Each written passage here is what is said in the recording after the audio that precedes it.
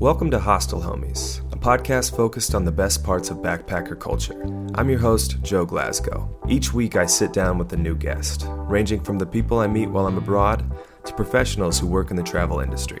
Listen along as they share hilarious and inspiring travel stories, unparalleled recommendations on where to go, and tips for seeing the world on a budget.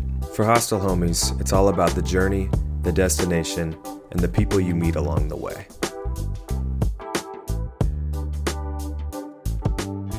Hello, Hostel Homies. This episode is sponsored by Hammock. Hammock is the social media platform for hostels, connecting you with other travelers nearby.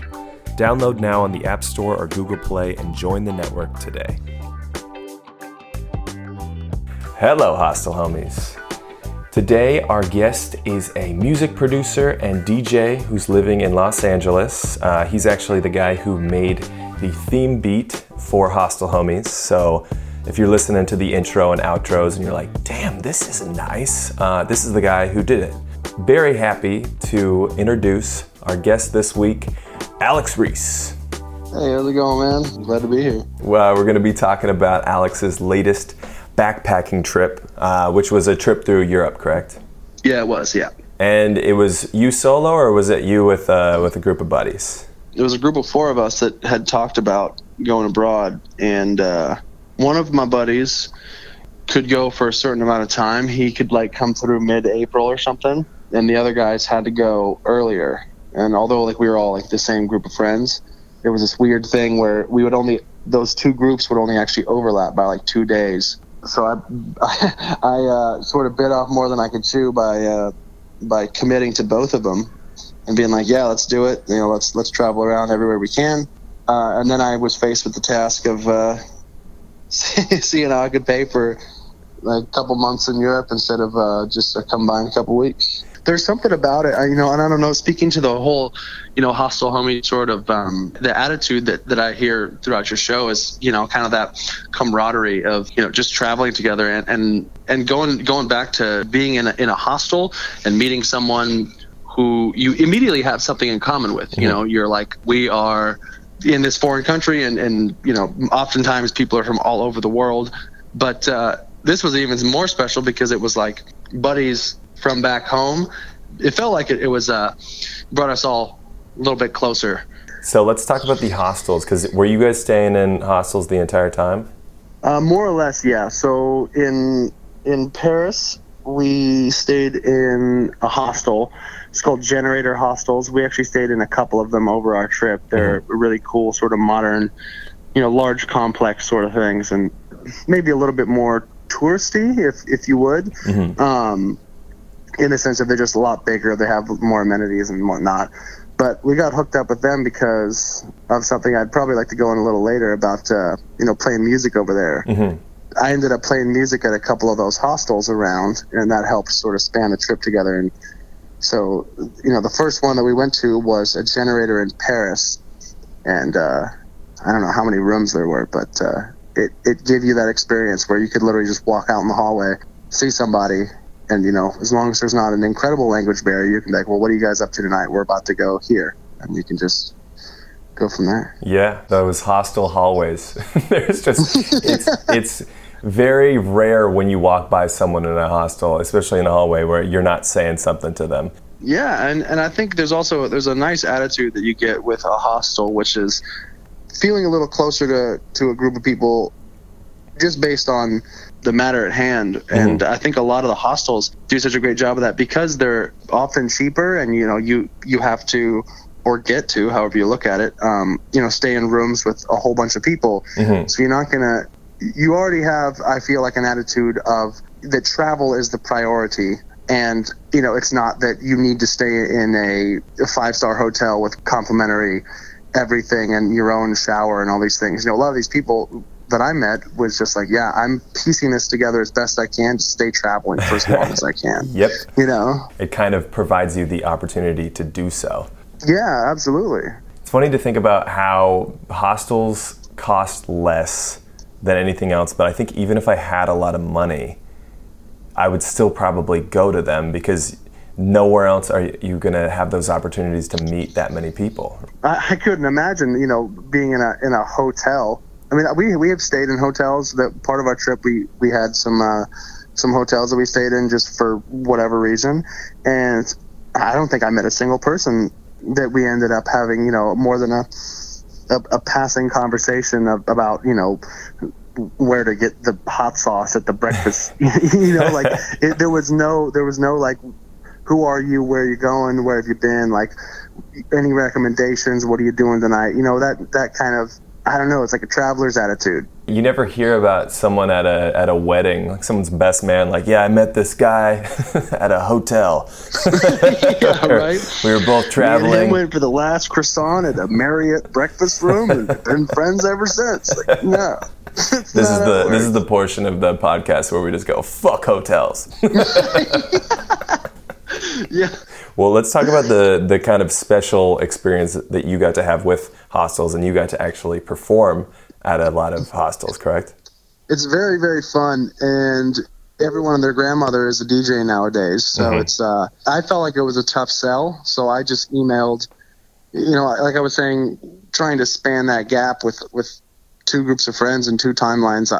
I had to find some way to help my wallet along, because I'm not a rich man, never have been, and I had to do something to ideally get gigs and get paid over there. But also I ended up emailing a whole bunch of hostels, the ones that had venues, or even if they said they had an open mic or even a bar, anything that they had. I just went and sort of cold called and emailed like maybe 500 hostels and venues all over Europe. Yeah. And heard back from like maybe 8 or 9 that said that they would love to have me. And then it, like I said, started off with the Generator in Paris. I mean, I still think to this day it might be one of the most pleasant experiences of my life, is to put yourself out there and then be accepted like that, and then have them basically allow me to travel.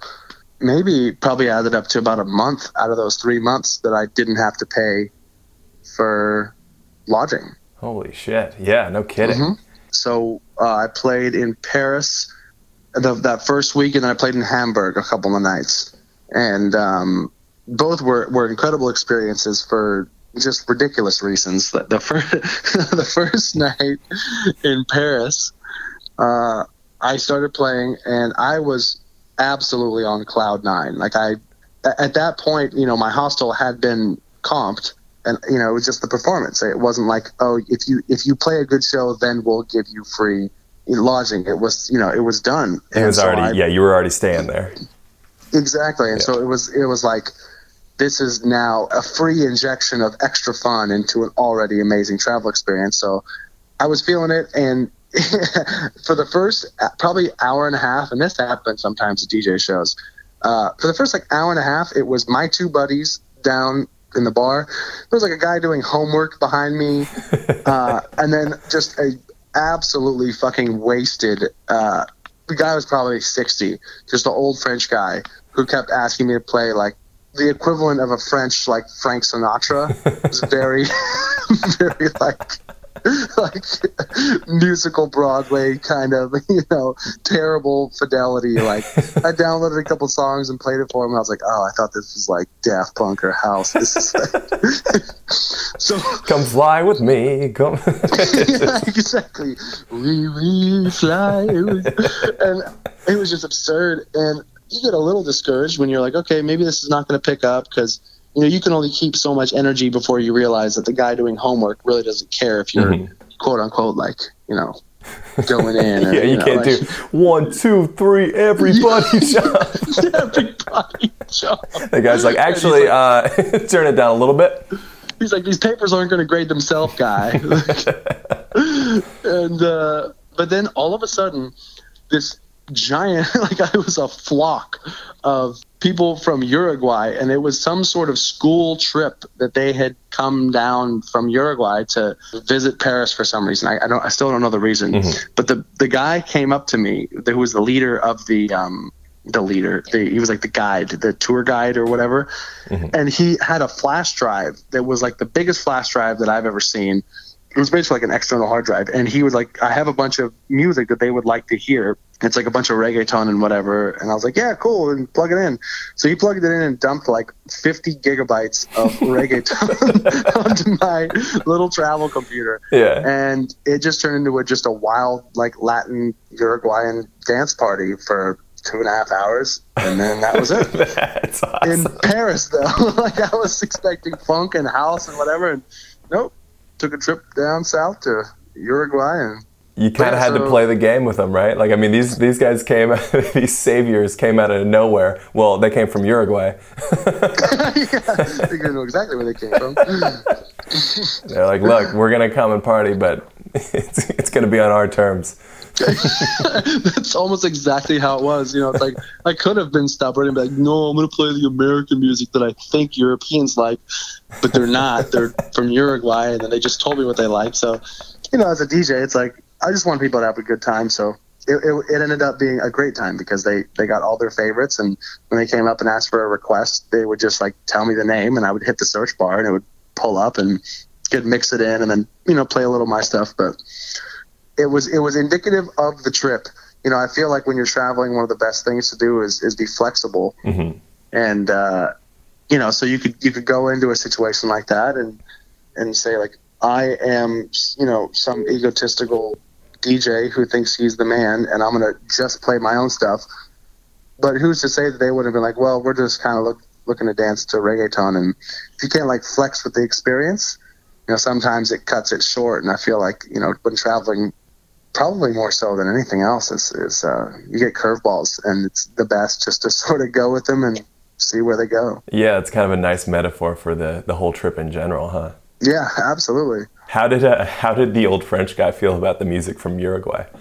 Oh, he left immediately. once he, well, because one of the bartenders came over, one of the guys that was like, there was like the manager that booked me, and then the bartender that was going to be there at the bar. So he said, if you have any like sound questions, you know, ask this guy. Or if you want to drink, ask this guy. Mm-hmm. So he came over after he saw that I was being bugged by him. And then I played one of the songs, and he came over just like hysterically laughing. Like, dude, you don't have to listen to this guy. He's wasted.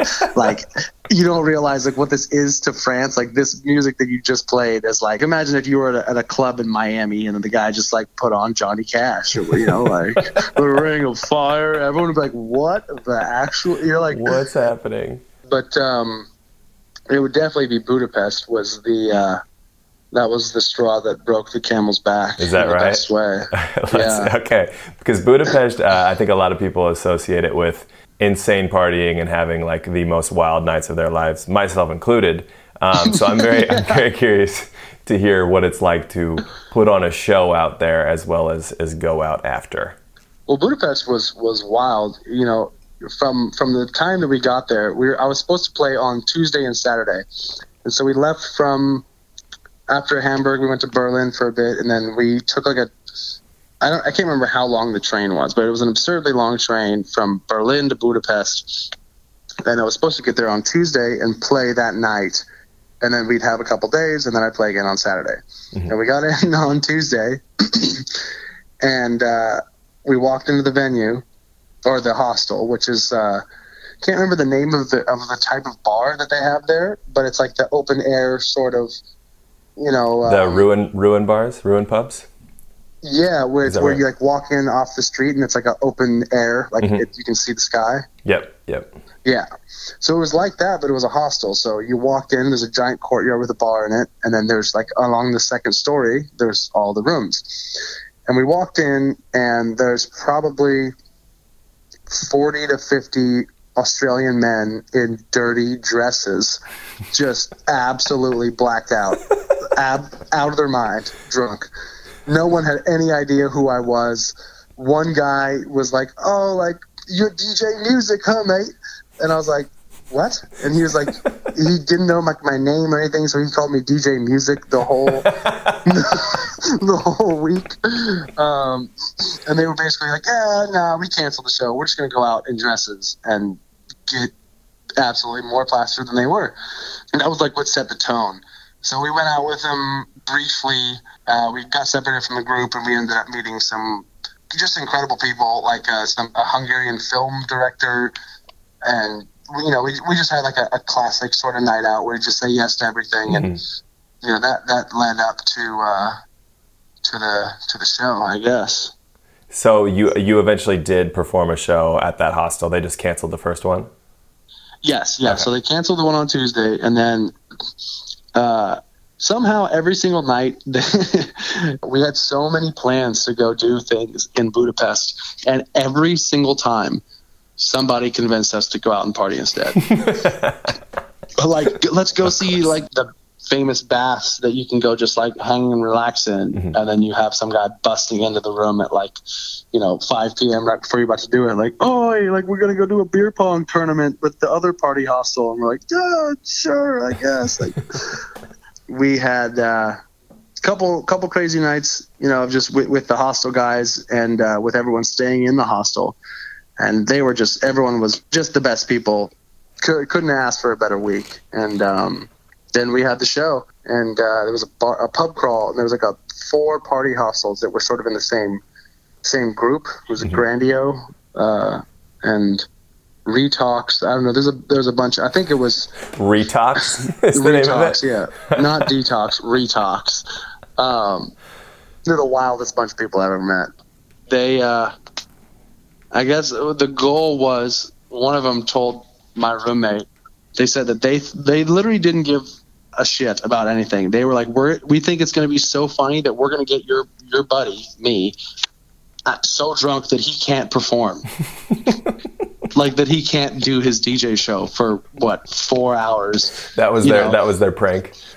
That was their idea of a good time. So I was dodging drinks left and right, just trying to be like, okay, I'm going to eventually have to DJ and you perform. And it was after the pub crawl, so it was about 1 a.m. The venue just flooded with people. It was, I don't know, 100, 200. I don't know the number. It was like in this catacomb, like half dome sewer sort of thing, like what you would imagine in like a Game of Thrones, and it was covered in graffiti, and it was just under the hostel in this little cuddy venue. And we just kind of went from like 1 a.m. to 4 or so a.m. Were you able to dodge drinks the whole time, or did you eventually succumb? Well, I dodged most of them. But then when I started accepting, I started to realize that the proportions in a mixed drink were probably not the same proportions that were given to the rest of the patrons. The bartender, the guy who said he wanted to get me super drunk, was the guy making them. So he's like, oh, this is for the DJ? Yeah, I'm going to pour it, super, super strong, and no ice. No ice, a splash of Red Bull, just fill the rest up with vodka. And so I definitely, I probably played a good 3.5 hours of the best show that I've ever played in my life. And then probably the last 30 minutes to an hour, I have a recording of it, and I sound like trash. So I think I understand I think everyone listening could extrapolate what happened with that. I didn't have the capability. My laptop at the time was not the fastest, I guess, or, it didn't have processing power. So I had to set up a little recorder, like one of those Zoom H5, H whatevers. And I set it right behind the bar so I could like listen to the set. And I was going to post it because I was like, oh, it'll pick up all the sound. But in reality, it picked up like half of the sound, and then mostly just like everyone's conversation at the bar. Oh, good. But you could definitely hear the music, and I went to listen back because I don't remember the last bit of the set. And and so I went back to listen to it, and there was definitely a lot of, like I said, about a half hour of me just flubbing, like transitions going haywire, just like cutting songs, playing new ones, taking requests, and immediately just shutting the music off for 10 seconds and throwing the request on, thinking it's some dramatic effect. It wasn't. You think it's that perfect build? It's just 40 seconds of silence, you being like, hold on. Yeah, that's not far from what happened. I would love to hear some of that recording, because I'm sure you can hear that bartender going like, yeah, I'm just making him another strong one. It's definitely working. Think about that.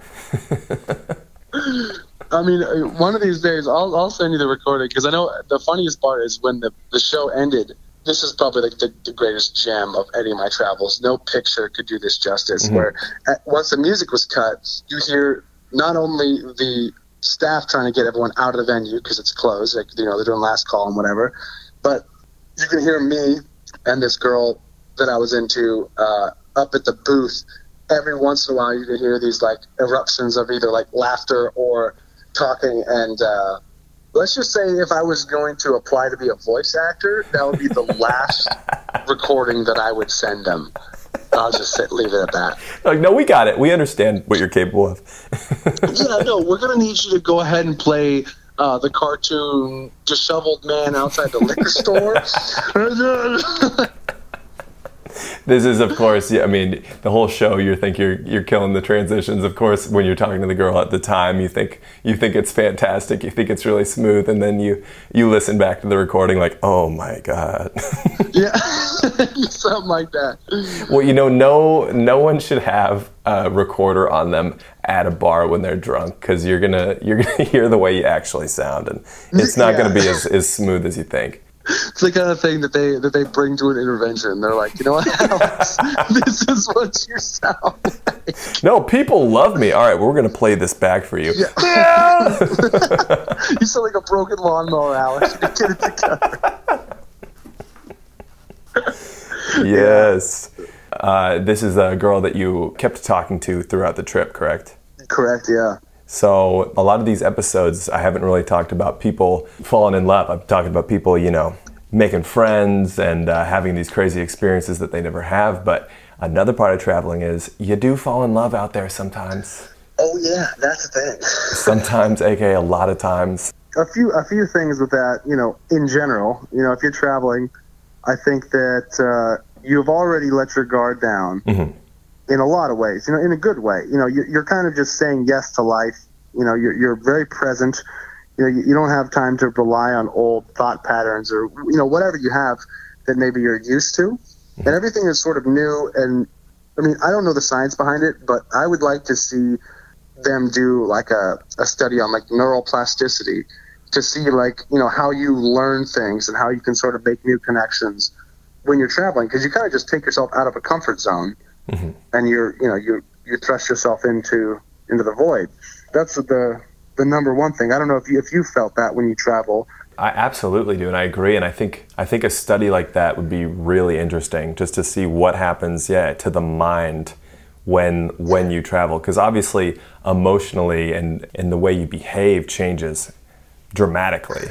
Yeah. I heard so many people that will come back from traveling and they'll go, oh my God, we just, you know, met these people and they're the greatest people ever. And we went and had a dinner with them and they, you know, they maybe invited us to this thing and we went and we didn't know if it was going to be good. And, you know, they'll have these like 2 or 3 day experiences that they'll bring up from years in the past. Mm-hmm.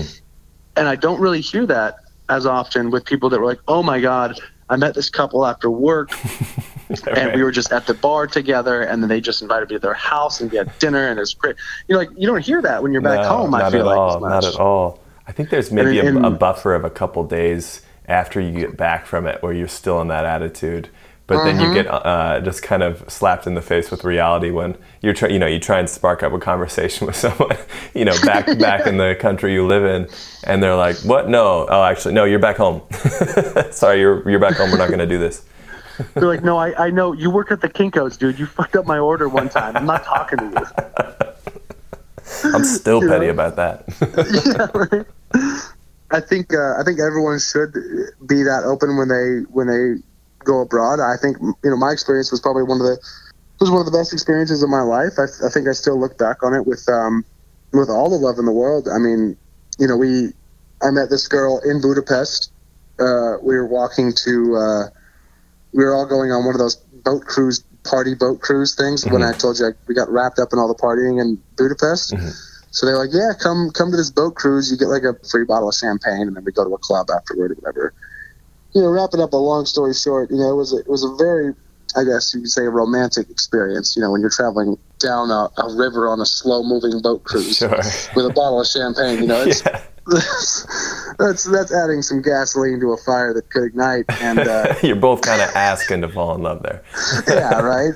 Like, oh, you're super dope. You're super dope too. Oh, you're getting doper by the second. Like, oh my God, look at that! It's a first century church. Holy shit! It's, you know, like You can't really beat that. And she was just an incredible person, and I was smitten. And then we went to a club and danced around a bunch, and then I forgot she was looking for her friends, and we were out front of the club, and then I remember just looking to the side, and her friend was waving her to the taxi, and she just kissed me and literally just ran off. And I was like, damn it, I'm never going to see that person ever again in my life. Oh, man. Yeah. And we ended up meeting up at the on the pub crawl before that show that I played. Mm-hmm. We were able to sort of stay connected, and I ended up changing a bit of my trip around to go see her again. Yeah, there's those people out there who will make you change your itinerary, whether it's for love or whether it's just a new friendship. There was one thing that came into mind, and it wasn't something that I actually changed around. Touching on the hostel homies sort of vibe, there was these two guys that we stayed with in Budapest. They're probably the two funniest men that I have ever met in my entire life. This guy named Renan, he was from Brazil, and a guy named Nick from Australia. And it seemed like they had been best friends for their entire life. They were, it was like a two-man comedy team. One of them would pitch and the other one would knock it out the park. And the morning after the night that we got to Budapest, when everyone was dressed in dresses, here's Renan, the Brazilian man, comes in. Keep in mind, he is tan and hairy in a dirty white dress and hungover as all hell. So he comes into the room looking for Nick, and Nick is sleeping in the room as well. And so he comes in. It's the funniest sight ever. And he's like, where's Nick? Like, Nick, are you in here? And you just hear it from the other corner, just kind of like a grunting, like, Nick speaks up. He's like, mate, I'm here. And he was like, how are you feeling? And Nick goes, mate, I feel like 1,000,000 forints. And the room is silent for about 3 seconds, and then everyone erupts into laughter because you realize that 1,000,000 forint is actually only translates to about $280 US. And he's just destroyed. And he wakes up, and they all tell us a story about how they were traveling together and how they literally ran into each other and partied in Poland, I believe it was. And then Nick heard about how cool Budapest was, and they had such a good time and had such a good rapport and relationship from just hanging out for a couple days in Poland that because both of them were just traveling around, he Facebook messaged Renan and was like, you have to come meet me in Budapest. And Renan did it. Oh, man. And it was one of those... That's an adorable fucking duo. Right. It was a bromance made in heaven. Yeah, no kidding. They obviously had some rough plans, but he didn't mind taking his buddy's word. It was recommended. He just said yes, and one of them was open to it, and the other one just showed up. And I think it's a very beautiful part of travel if you can be that sort of flexible. Yeah, because even yes. when he reached out to him, they were very new friends at the time, right? Yeah, I believe they had just literally had a stint, like a 1 week where they were maybe in the same room or the same hostel in Poland. Mm-hmm. And so cool. I don't believe that they knew each other before that. Isn't it crazy how, especially when you use like the Hostelworld apps, you're just scrolling through these places of possibilities that you could stay. In certain cities, there's like hundreds of them.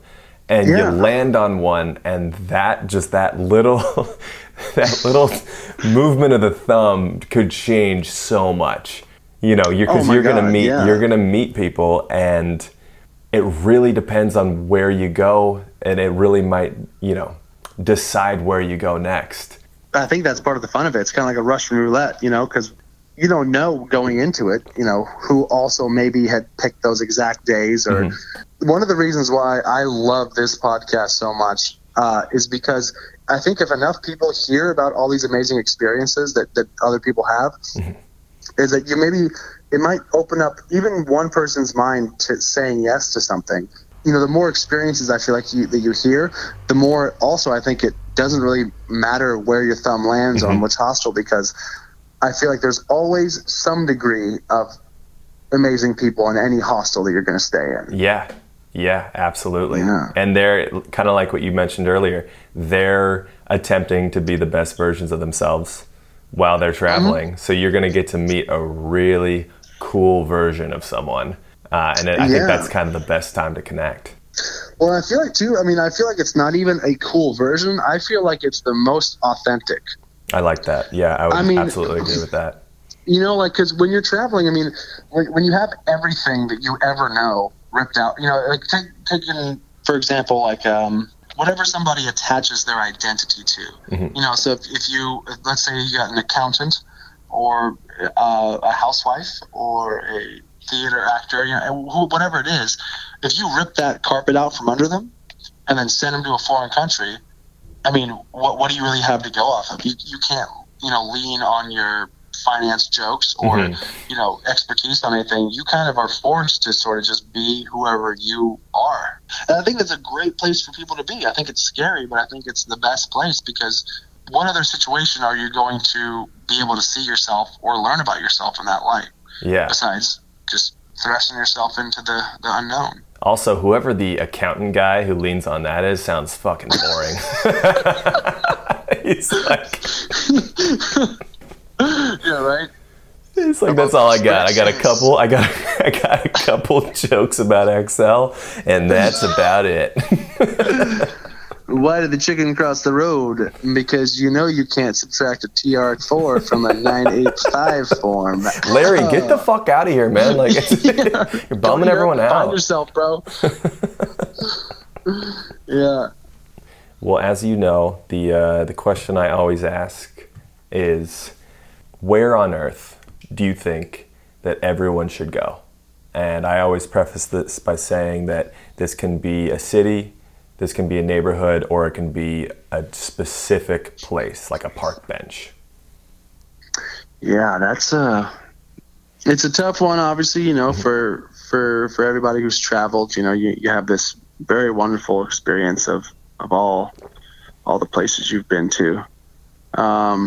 I would say in the craziness of traveling and in the midst of sort of running around, I found a favorite spot that I try to go to every time I travel in that area, and it's the Alhambra in Granada, Spain. So it's right kind of at the tip of the southern tip of Spain, a couple hours from Gibraltar, and it's this giant castle on a hillside that juts into the middle of this tiny little town called Granada. And it's just this giant complex of buildings and gardens that you could walk through. I've spent like 5 and 6 hours there, and it's just silent. And no one talks, really. There's some tourists that are terrible, but you can go sit down on any bench there and just sort of take it in under some orange tree and, see that the wall next to you was hand-carved in stucco, thousands and thousands of hours that went into a single wall. And you just kind of sit there in awe that this whole thing still stands and exists. It is still that beautiful. Yeah, that sounds like heaven. Yeah, I think it is. I think that it might be actually heaven. We just found the loophole. Yeah. Alex, thank you for being on the podcast. Thanks, Joe. I appreciate you having me. Thanks for listening to Hostile Homies.